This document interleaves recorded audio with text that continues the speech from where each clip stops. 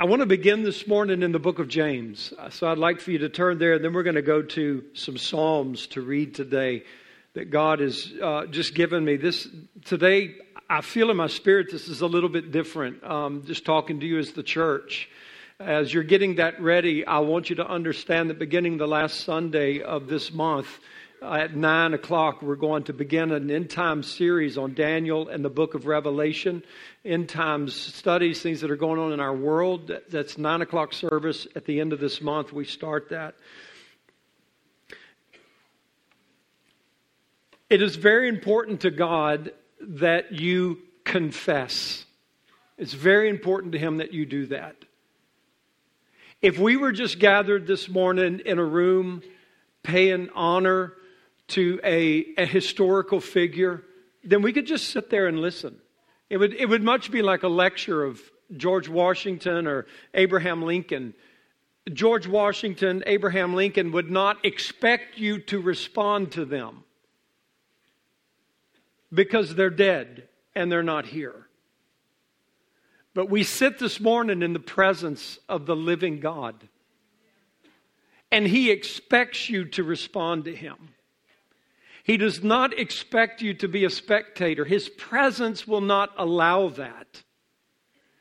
God has demanded throughout history that when He speaks to somebody, He intends for that person to make a response to what He said.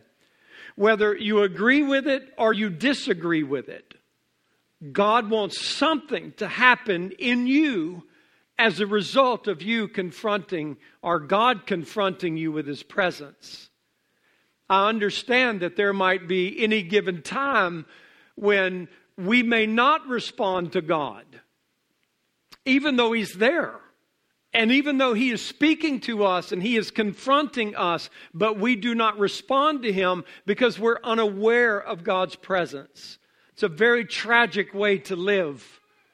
It's a very dangerous life to not be aware of the presence of God. So even tomorrow when you're driving to work and God says, I'll never leave you or forsake you, and He's there, He's speaking things to you. He is with you. He is communicating with you, and He expects our response. But we typically don't do that when we're driving to work, or maybe something that's going on in our Tuesday because it's just our business day and it's our work day, and we're just overwhelmed with all of the things that we have to do, and we're not aware of God's presence.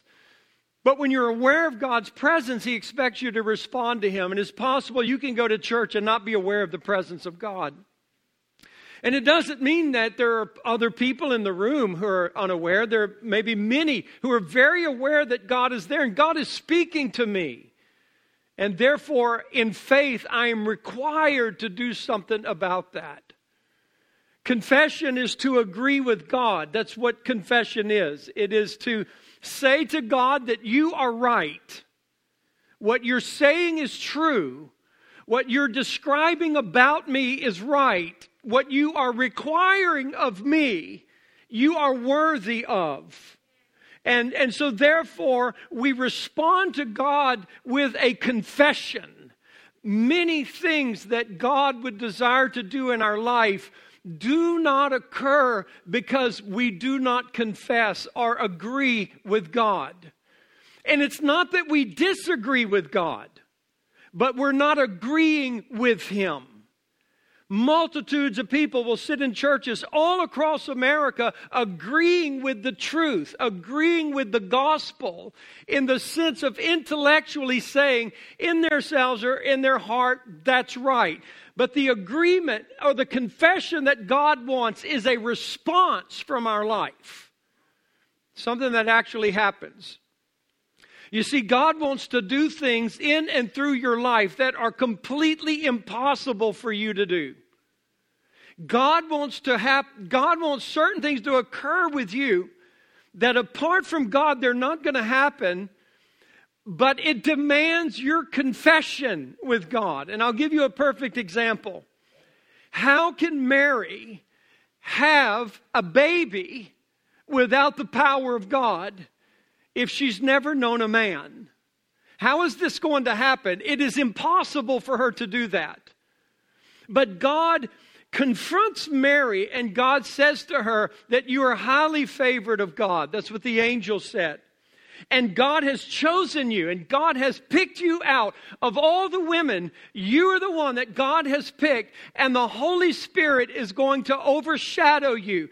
He is going to powerfully move upon your life, and you are going to become pregnant with Jesus. And she said to the angel, how can this be, seeing that I have never known a man? But she knew what God was telling her. She knew what the angel was saying. And the response was being waited upon. And Mary gives the response, be it done unto me, according to your word, O Lord. She agreed with that. Like Ruth's response to Naomi, I have the choice to stay in Moab. But I choose, I confess that your God will be my God and your people will be my people. That is the confession. That is the response of my life. She could have gone back to something else. But in our churches all over America, we listen without responding. It's like we're being given lectures about a historical figure rather than there's a living God in our midst that's giving us a word into our life that He fully expects to bring transformation in us, through us, to affect our world. And yet Christians everywhere give God no response. And it's certainly not a lack of preaching, and it's not a lack of churches, and it's not a lack of ministry that are going on in America, but America's being lost. The culture that is going on in America is becoming more anti-Christ.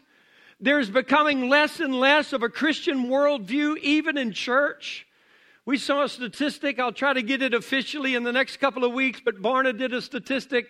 I think it was less than 12% of youth ministers believe the Bible is true and accurate, or have a biblical worldview in their life, and they're raising the future generation. And we wonder what is going on because we're just gathering information. Paul said to Timothy that in the last days, the characteristic of the people is they're going to continually be learning, but they're never going to come to the knowledge of the truth. Don't you want to come to the knowledge of the truth? Don't you desire for the power of God to invade your life? Don't you desire for God to engage you in such a fashion that everything about your life changes by the supernatural power of God? And that doesn't happen because you sit under the Word. It happens when you respond to the Word of God through faith and you say, God, that is true. That requirement of my life is right. I respond to you. I give that to you. Be it done to me according to your word. That's what Jonathan was saying when Michelle spoke. He said, let's respond to that. Let's respond to it so that God's work can be done in our life. I just want to take you through the book of James really quick. This is going to be a quick time through it. But in James it says in James 1 verse 22, he says, but be ye doers of the word and not hearers only, deceiving your own selves. So that's responding, right? Would you consider verse 22 a response to the word of God? Or am I just making all of this up? So what the Holy Spirit is wanting us to do is respond. Do the word. Do it. Do something about it. He says if we just hear the word and we don't do the word, we're like a man who looks at himself in the glass, in a mirror. He looks at himself and he goes his way and immediately he forgets what manner of man he was. I don't want that to happen to me. That happens all the time. I mean, think about it. How many sermons have you heard? You come and you listen to a message today, and you get in your car and we don't do that word. We've heard it. We intellectually consented to it, but we don't do that word. And come Monday, maybe we're in a conversation. What'd you do on Sunday? Well, I went to church. It was wonderful. What did they preach about? We're trying to remember. Maybe it takes some of you to Thursday to forget. All right? But the fact of the matter is, if we're not doing that, we forget what manner of people we are. I can't afford to let that happen to me because I'm a horrible person. I need the Word of God to work in my life. I need God to work in my life. In James chapter 2, he says in verse 14, "What does it profit, my brethren, though a man say he has faith and has not works? Can faith save him? If a brother or sister be naked or destitute of daily food, and one of you say to them, 'Depart in peace, be warmed and filled,' notwithstanding you give them not those things which are needful to the body, what does it profit? Even so faith, if it has not works, is dead, being alone." So there is something required of me in regards to responding to God. What good is it for me to bless somebody and tell them to be warm and they're freezing? It's cold right now. It's going to be cold this coming week. It's going to be in the teens and the 20s, you know. And you see some guy on the side of the road, some lady on the side of the road, and they're hungry or they're cold, and they're going to be, you know, exposed to the elements. And we're good Christians. The Lord bless you, you know. May you be warm and so forth like that. Or we could pull into CC's. We could buy them a hot cup of coffee and maybe say, "Are you going to be here in an hour? I'm going to bring you a blanket." I'm going to do something about this so that my faith can be expressed. This is the hour of expressing our faith in God, of doing the Word of God, which is absolutely transformational. So it's easy to say that we have it, but to demonstrate it, back into James chapter 4, in verse 6, it says, He gives more grace. Wherefore he says, God resists the proud and He gives grace to the humble. God resists the proud, but He gives grace to the humble. How many of you need grace? Many of you need God's divine influence, God's enablement in your life. Humble yourself. Just quit saying that you can do it. Quit saying you've got it figured out. Quit saying, God, this week I'm going to really show you that I mean. Quit all of that pride. And just fall on your face before God and humble yourself at His feet, and He will give you grace. But He resists the proud. He resists that. Now, in this context, he says in verse 7, "Submit yourselves, therefore, to God. Resist the devil." I mean, those aren't just words. To me, when I'm reading these words about, you know, humbling myself before God, when I'm reading a word in verse 7 about submit, I just see action word. I don't know about you. I see an action word. I don't see a word that says, you know, just this suggestion, you know, hey, just rest and rely upon the fact that you said the sinner's prayer and you're born again and everything. No, this is something that's active. I'm submitting myself to God in humility. And another action word is I'm resisting the devil. And I'm resisting the devil by submitting to God. And so this is this action word in my life. And he will flee from you. Draw near. Is that an action word? Draw near to God. And He will draw near to you. God initiates it. Please understand, God initiates it. You can't draw near to somebody that's not there. That's why you can be going through your week totally oblivious to God, even though He's there. But because our hearts are not tuned to God and set up on God, we go through our week and we come to church and we're reminded about God and we're reminded about God's presence. But God has been so foreign to us throughout the whole week. His presence has been so foreign to us that we're uncomfortable in the presence of God. We're uncomfortable to submit ourselves to the Lord. Resist the devil. Draw near to God and He draws near to me. But God initiates it, and then God waits for your response. Because you can't draw near to something that's not there. So God puts himself there.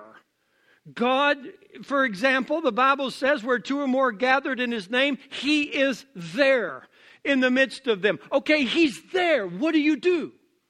Do you want an encounter with God? Or I went to church and that was good enough for me.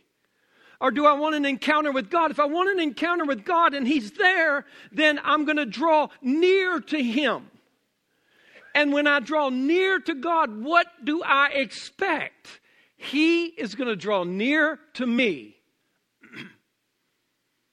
So the invitation is laid out, but it's the action of faith that God is waiting upon to draw near to God.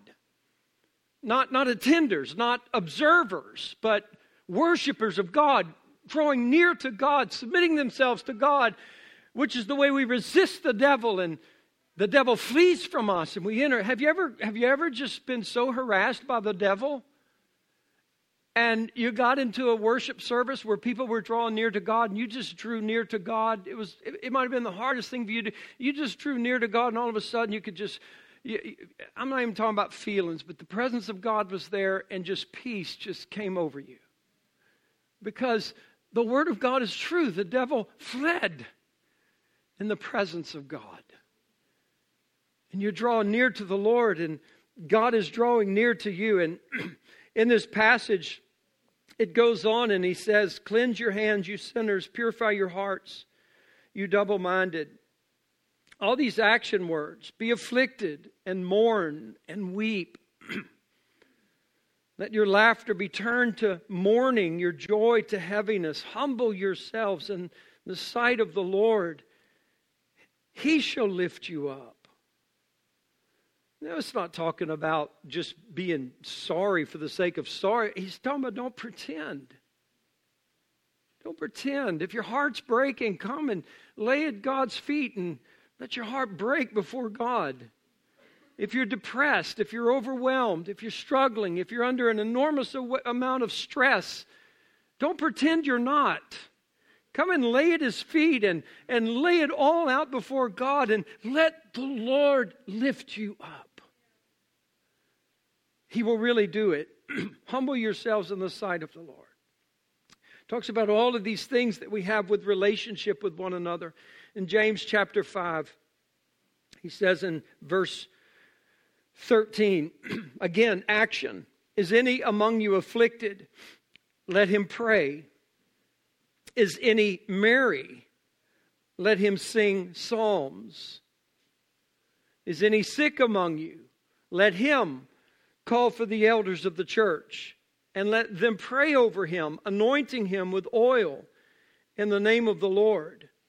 And the prayer of faith shall save the sick, and the Lord shall raise him up. And if he has committed sins, they shall be forgiven him.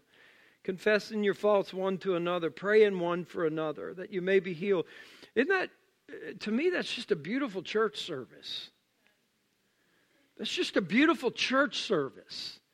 It's a beautiful place where people are responding to the presence of God. It's people who believe God is there, and I'm going to draw near to God, and I believe that God is drawing near to me. And the peace of God is going to be there. The peace of God, the presence of God is going to give me rest in his presence. And if I'm sad and if I'm broken and if I'm hurting and I'm wounded and I feel like I can be all of that to God.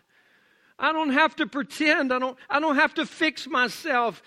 I'm in a body that is gracious and merciful and loving, and they're not going to tear me apart because maybe I'm not walking on my mountaintops and I'm going around shouting that I'm this victorious. I can weep.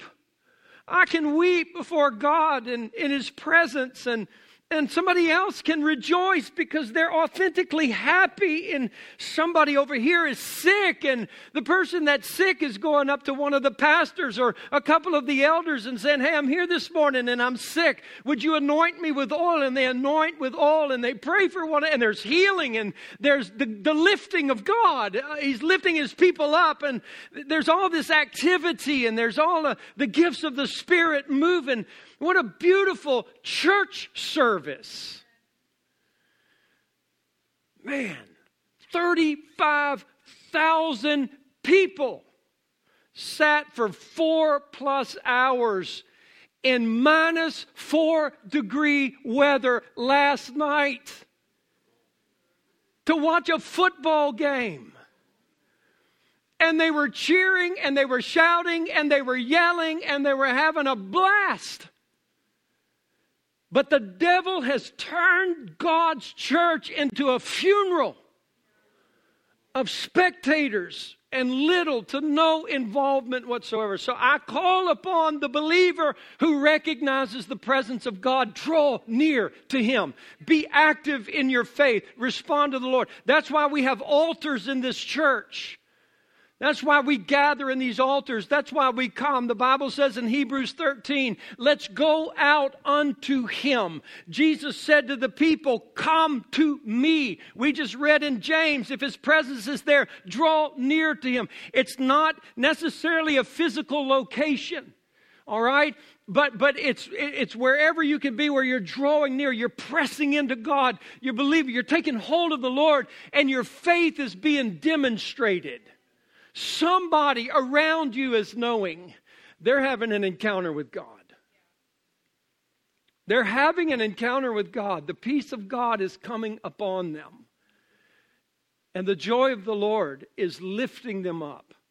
They're having that encounter. The altar service is so important to us. One of the chief things that I believe is absent that I saw 25, 30 years ago in Europe was the lack of an altar. And you saw the Pentecostal church dying. And you even see the Pentecostal church in America dying because we have very little time for God. Because we have agendas. We've got things we've got to do. We've got things that have to happen. I cannot sit for an hour and a half in a 70-degree building, let's say, in comfortable chairs. Dude, I just cannot sit there. This is just too long. But I'll sit in 4 below temperatures and watch a football or whatever it is that we love. And it's this desire to press into God, to be near to the Lord, to walk with the Lord. I desire God to speak to me today, and I want to respond to God. Be it done unto me according to your word. I taught you this on Christmas morning, our Christmas service, that God speaks a new name to you. When God speaks a new name to you, He's not just speaking sweet little things about you. God's not speaking things like, hey, the whole future's yours. You can do anything. You can be anything you want to be. No, that's not the way God... That's the way we might talk to people and our kids, and all of that. You can do anything. You can be anything. Just, go after it. Work hard. No, that's not how God speaks. God speaks to us. When He speaks to us, His words are transformative. They change you from what you were into what you are. I'll give you this testimony about that. In the time there was a man, he was paralyzed and he could not move, he could not walk. And so he had 4 friends that wanted to see him made whole. He could not get to Jesus, so they carried him on his bed, to where Jesus was. And the room was packed, and so they tore the roof off, right? And they lower the man down, and he's there in front of Jesus, and Jesus says, your sins are forgiven you. Rise up and walk. And the Pharisees and the doubters, they said, who is this that forgives sin? And Jesus, now listen to this. Jesus says, let me ask you something. Is it easier for me to say your sins are forgiven, or to say rise up and walk? Which is easier? But that you might know that the Son of Man has power. Rise up and walk. And understand this, if you recognize a crippling disease in somebody's life, you recognize somebody has been paralyzed their whole life, they have no muscle structure. They have no muscle memorization. They have never walked. They do not know how to walk. So when Jesus is speaking, He is not just saying words of encouragement. His words are transformative in that man's life, because when Jesus speaks, rise up and walk, muscles are being built back. The education to walk is being restored to this man, and the ability to do something he cannot do. He is empowered by the Word of God. That's what God's Word does. That's what it did to Mary. That's what God's Word will do to us if we will agree with that Word. And let that Word have its root and have its foundation in us. Now, I want to go, just if we can, to Psalms. Psalm 56 and Psalm 92.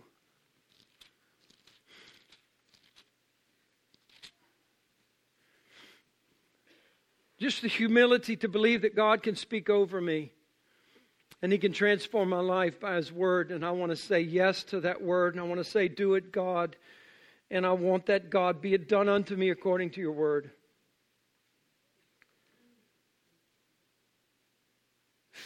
54 years ago, His Word came to me. When I was lost and going to hell because I was a thief. And He said, I will save you. And I said, Lord, be it done to me according to your word. And He saved me. 39 years ago, He asked the most unqualified person ever to be a minister. And I said, yes.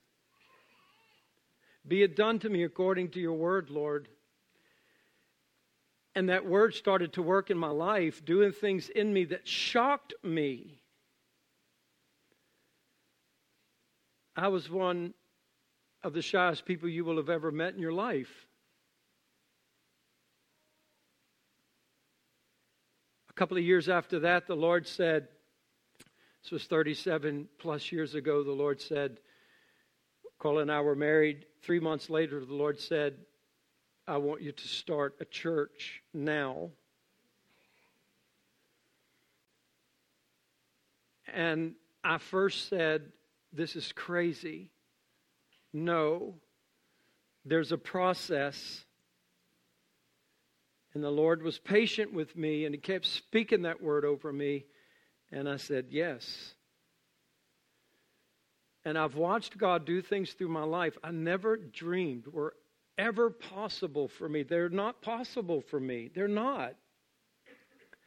I have no ability to do what I do. I have no strength to do what I do. I'm not a good man. I'm not good at any of these things. But He spoke to me. He transformed me. He's still speaking to me. Do you know what that means? He's still transforming me.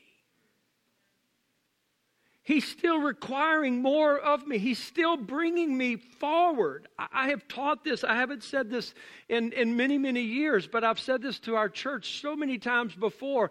Everything that has happened in my life is for what's about to happen tomorrow. Everything.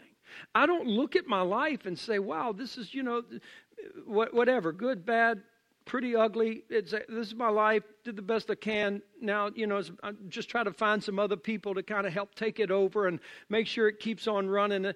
No, I'm thinking, I'm just getting started here. What I'm about to do tomorrow could not have been possible if it wasn't for yesterday. If I didn't fight the lion and the bear, I would not have the confidence to fight Goliath. But because I watched God give me the strength to bend a bow of steel and beat the lion and the bear. What is this? He ain't so big. I've seen God. He was prepared because of his past. I feel that way about my own life. I believe that about you. I believe God's going to do something phenomenal in our world to eradicate atheism. I want to be a part of that. Revelation 6 is my reference. I'm not reading that today. We did earlier. Psalm 56. Be merciful to me, O God, for man would swallow me up. He fighting daily oppresses me. I know that. I know it every day. My eyes would daily swallow me. My enemies would daily swallow me up. For there are many that fight against me. O thou most high. What time I am afraid, I will trust in you. I know that. In God, I will praise his word. Action. In God, I have put my trust. Action. I will not fear what flesh can do to me. Every day they rest my words. And what that word means, rest my words, is they attribute things to you that you didn't say. Well, Pastor Lee said this, and then I get word of it. I said, when did I ever say that?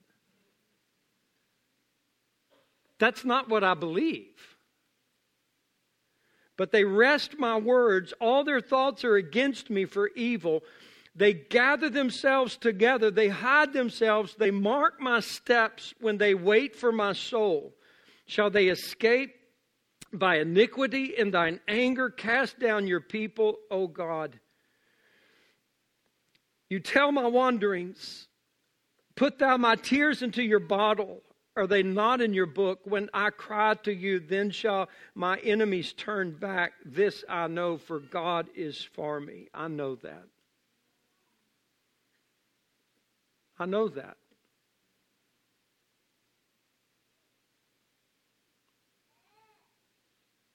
I know what it is to cry to him. I know that he is for me. Some people say, well, that is an arrogant statement. I would just feel sorry for you that you can't say it. But draw near to the Lord, and he will draw near to you, and you'll say it. You'll know. He'll sing his songs of deliverance over you. In God, I've put my trust. Or in verse 10, he says, in God will I praise his word. In the Lord will I praise his word. Action. In God I've put my trust. Action. I will not be afraid what men can do to me. Action. Your vows, your promises, your word is upon me, O God. I will render praises to you. For you have delivered my soul from death.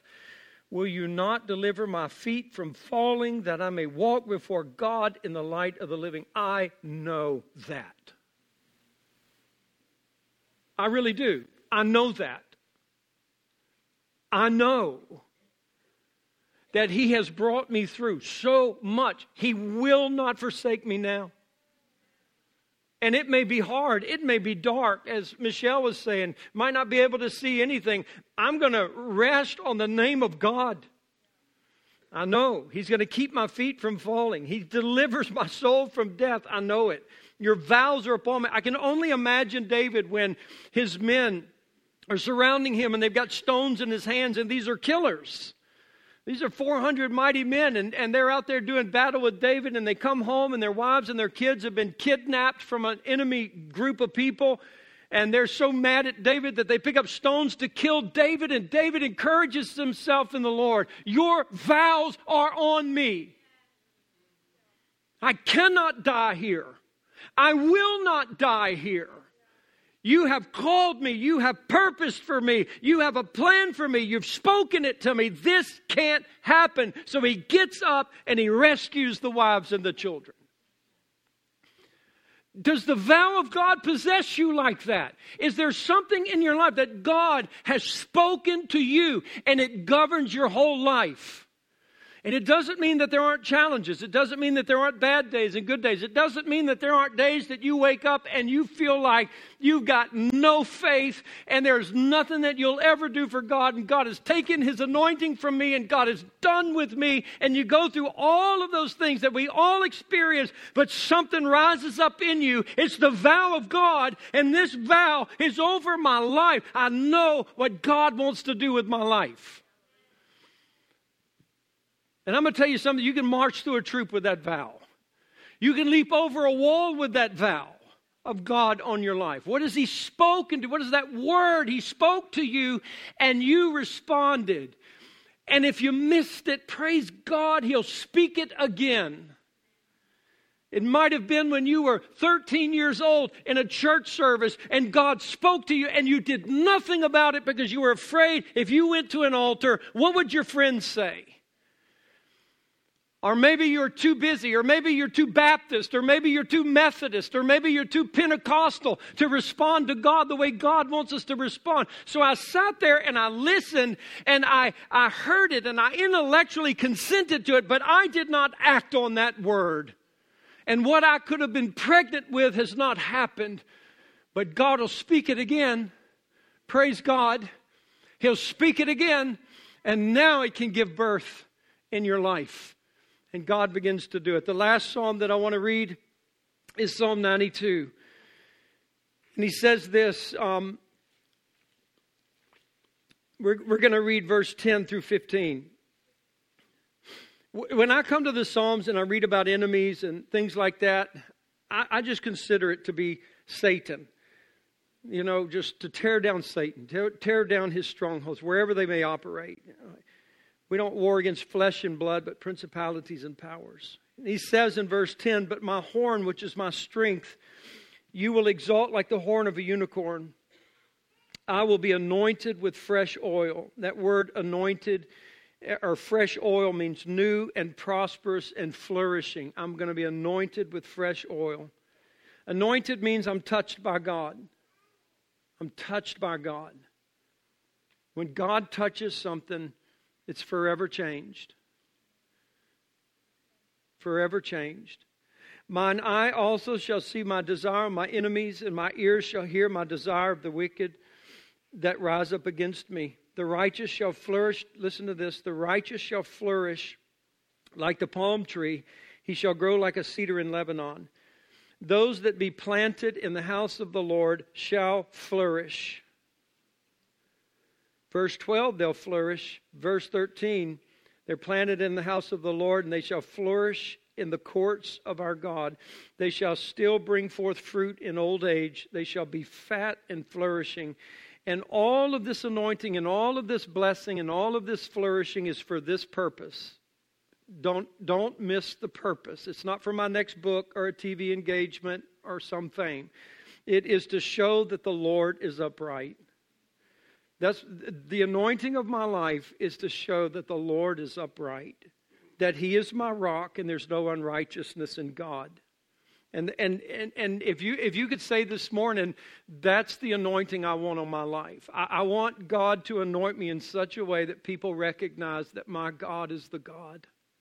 He's the rock of my life, and He's righteous, and He's true, and He's good. And I want God to speak a word to me that I can respond to and say, Lord, do that in my life. Speak that vow over me, God. And that would mean that if I am called upon in this year or the years to come, where I might have to even suffer death for Jesus' sake, if I can know that that vow upon my life is that even in my death, I'm going to show to everyone my God is righteous and He is my rock, then Lord, let it be.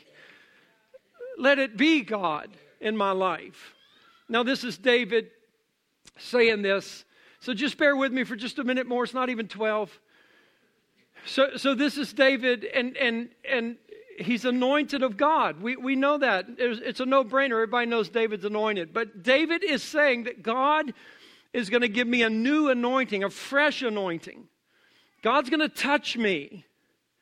And when God touches me, something is going to begin to happen in my life that was not happening.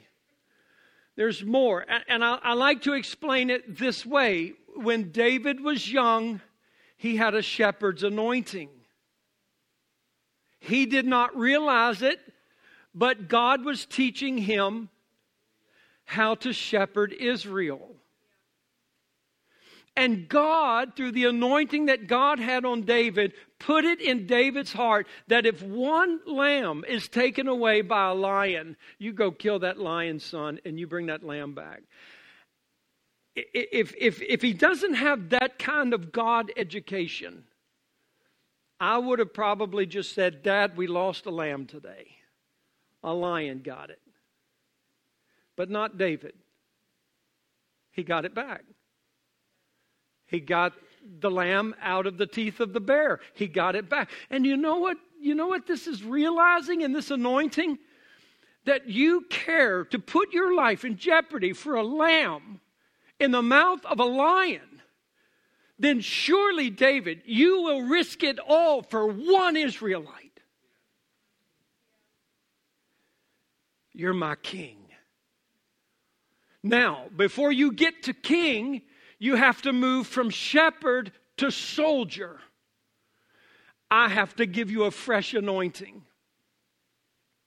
And God anointed David with the anointing of a soldier. And David hardly realizes what's going on until he is faced with the situation where Goliath is standing in the valley and the children of Israel are too afraid to fight. They put another anointing on David. They put Saul's anointing on David. And David says, I can't move in this.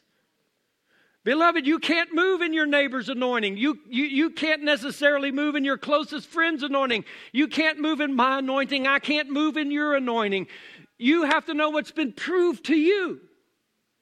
And David said, this has not been proven. But my sling and my God is enough.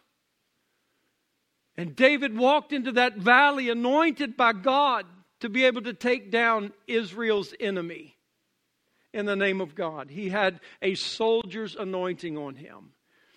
And then he would step into the role of king where he would need a fresh anointing to be the king of Israel, to lead the people. Now, it's quite different each stage of life, right? When you're a shepherd, you care for your sheep. You keep them in line. You drive them. You move them. The biggest dangers you will probably face, the most life-threatening dangers you will face are weather, inclement weather, and the wild beast. But we can prepare for the wild beast. They're not really educated. They stalk, they hunt. They're to be feared, but we can take care of the wild beast.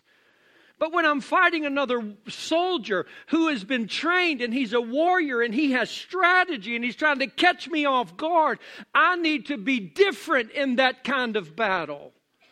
And now I've got not wild beasts that are after me, but as a soldier, I've got guerrilla warfare. I've got Philistines. I've got enemies that are all strategizing. And everywhere I go, there are people lurking for my life. I mean, the lions and the bears, they fought and they took sheep when they were hungry. These guys just want blood, David's blood, all the time. I have to walk with God. And then when you become king, well, it was easy when you were fighting Philistines. But now that when you're anointed king, you're fighting with your family. There's no safe place. You don't know who's with you. You don't know who's against you. Everyone is a potential enemy. David's increased anointing placed a demand upon Israel. Listen to me. When David was anointed, Israel cannot go through life the same. The anointing on David's life propelled Israel into a new lifestyle.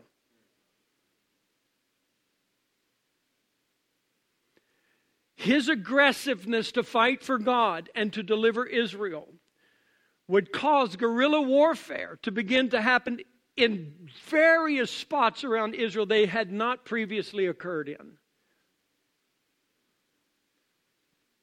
In other words, David not only needed a fresh anointing, Israel did. Israel has to walk with their king. They have to walk with David and what David is doing in their life. His family would even be in jeopardy. David took his mother and father and he took them to Moab, and he said to the king, when he went to the cave of Adullam, first of all, 400 people that were depressed and in debt and discontented in life, they all came around David, who was depressed. He practically lost his testimony in the Philistine camp just a few days earlier.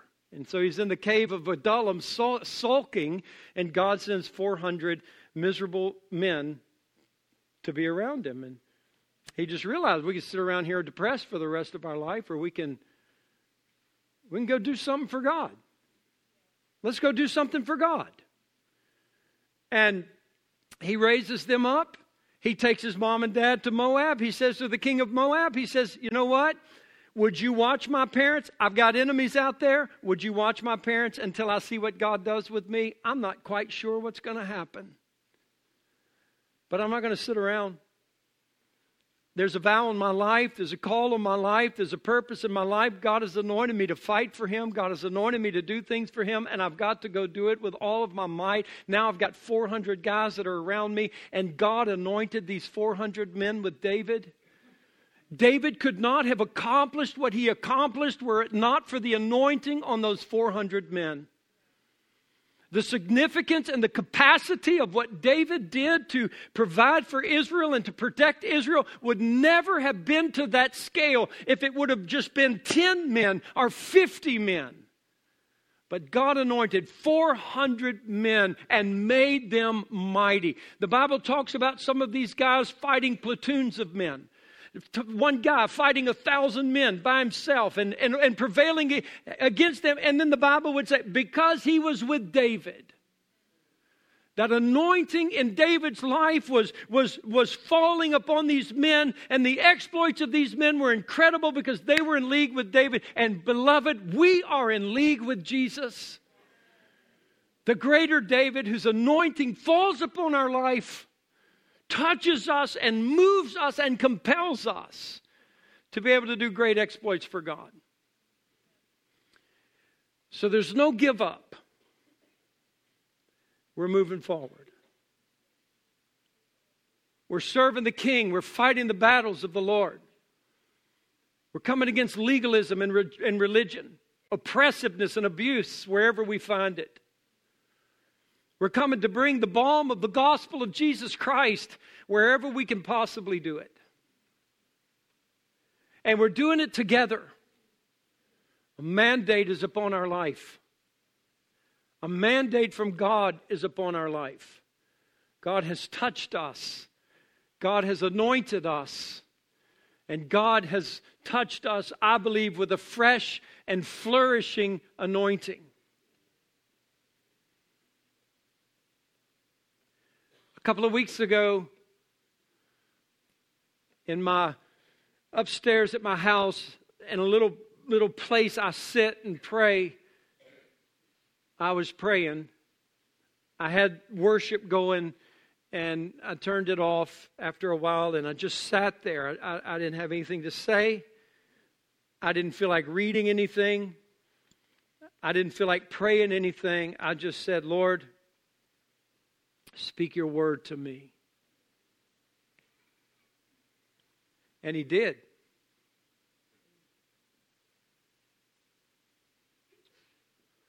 And when you hear Him, you never forget it.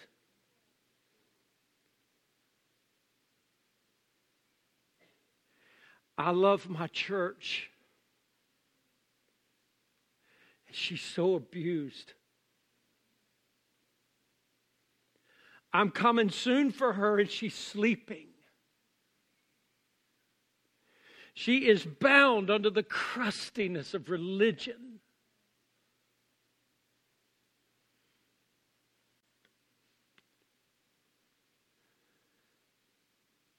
I want to wake her. I want to wake her. I want to wake her. And I sat there, and His word changed me. And then all of a sudden, emails and texts and phone calls. Pastor Shipp, our church is so overburdened with religion and bondage. Would you come spend a few days with us, please? And I'm thinking, who am I? We're a handful of people in Baton Rouge, Louisiana. One after another, every day. The request, please come, please come. We're dying over here. Pastor's calling me. I literally almost committed the act of suicide. I can't take it anymore, Pastor Shipp. Help me, please. What do you say? What do you do? That touch from God just begins to echo within your soul. And all you can say is, Lord, do whatever it is that you want to do. I'm not leaving. But we're going more. I would be I would be the part of the fingernail people cut off and throw away. That's what my significance is, I feel like, with the body of Christ. But if that little fingernail can poke some part of that body and wake it up, I'm going to poke it. Whatever influence the Holy Spirit can bring into my life that will open the doors to freedom and liberty and the release from religious abuse and religious bondage, then God, be it done to me according to your word. But it's all of us. Do you hear me? It's all of us. He can't touch me and not you. It's all of us to keep our eyes upon Jesus. So I say this last thing to you. Please listen to this. If you hear anything, hear this. The anointing that was fresh on David's life caused him to flourish in the courts of the Lord. That's where he thrived. Not on thrones, not in warfare, not in the public light, not in the business arena, but there in the presence of God, that anointing increased on his life that brought him into greater intimacy with God himself. And he chased after God. And he grew in his prayers, and he grew in his worship, and he grew in his understanding of God. And with all of my heart, that's where I want us to flourish. I want us to flourish in the courts of the Lord. I want us to flourish in our prayer life and in our worship life and our intimacy with God and our communion with the Lord and our love for one another and our patience for one another, that the grace of God overwhelms us and strengthens us and gives us hope and gives us light. And we're like, wow, how exciting is this, that God is going to use us in a greater capacity, and he's going to send us and he's going to move through our life, and we're going to be able to help the body of Christ, and maybe in some way just to push it, and it wakes up.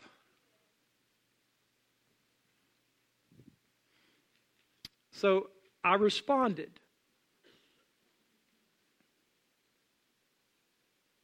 Life is challenging. It's hard. Most exciting thing I've ever known is walking with Jesus. I just want you to have this invitation to walk with him. I just extend to you on his behalf. He's here. And you can draw near. Or you could sit there and you can shake your head. Yeah. Or you can have a faith that acts and says, God, touch me. Touch me. So that the anointing on my life reveals to this generation that you are the righteous God and you are my rock. Touch me. Stand with me.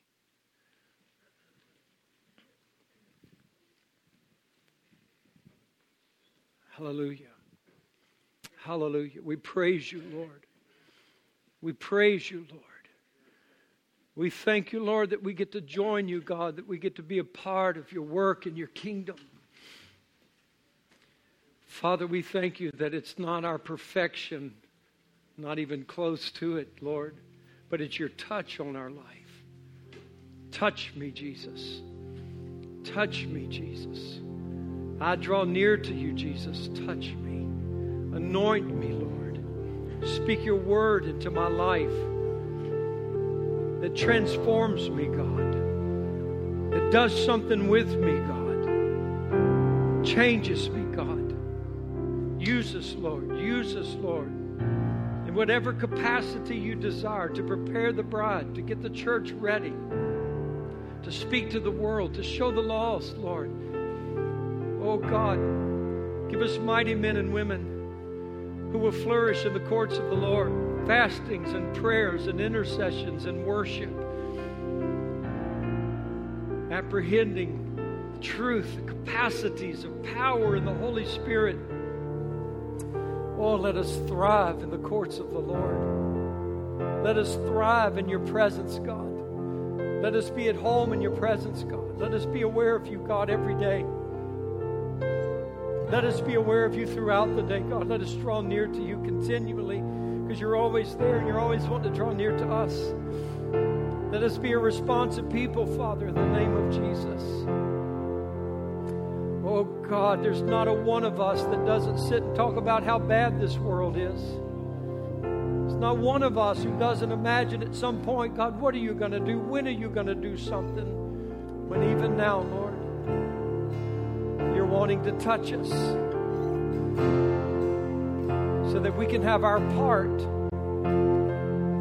We're just a part of a greater touch.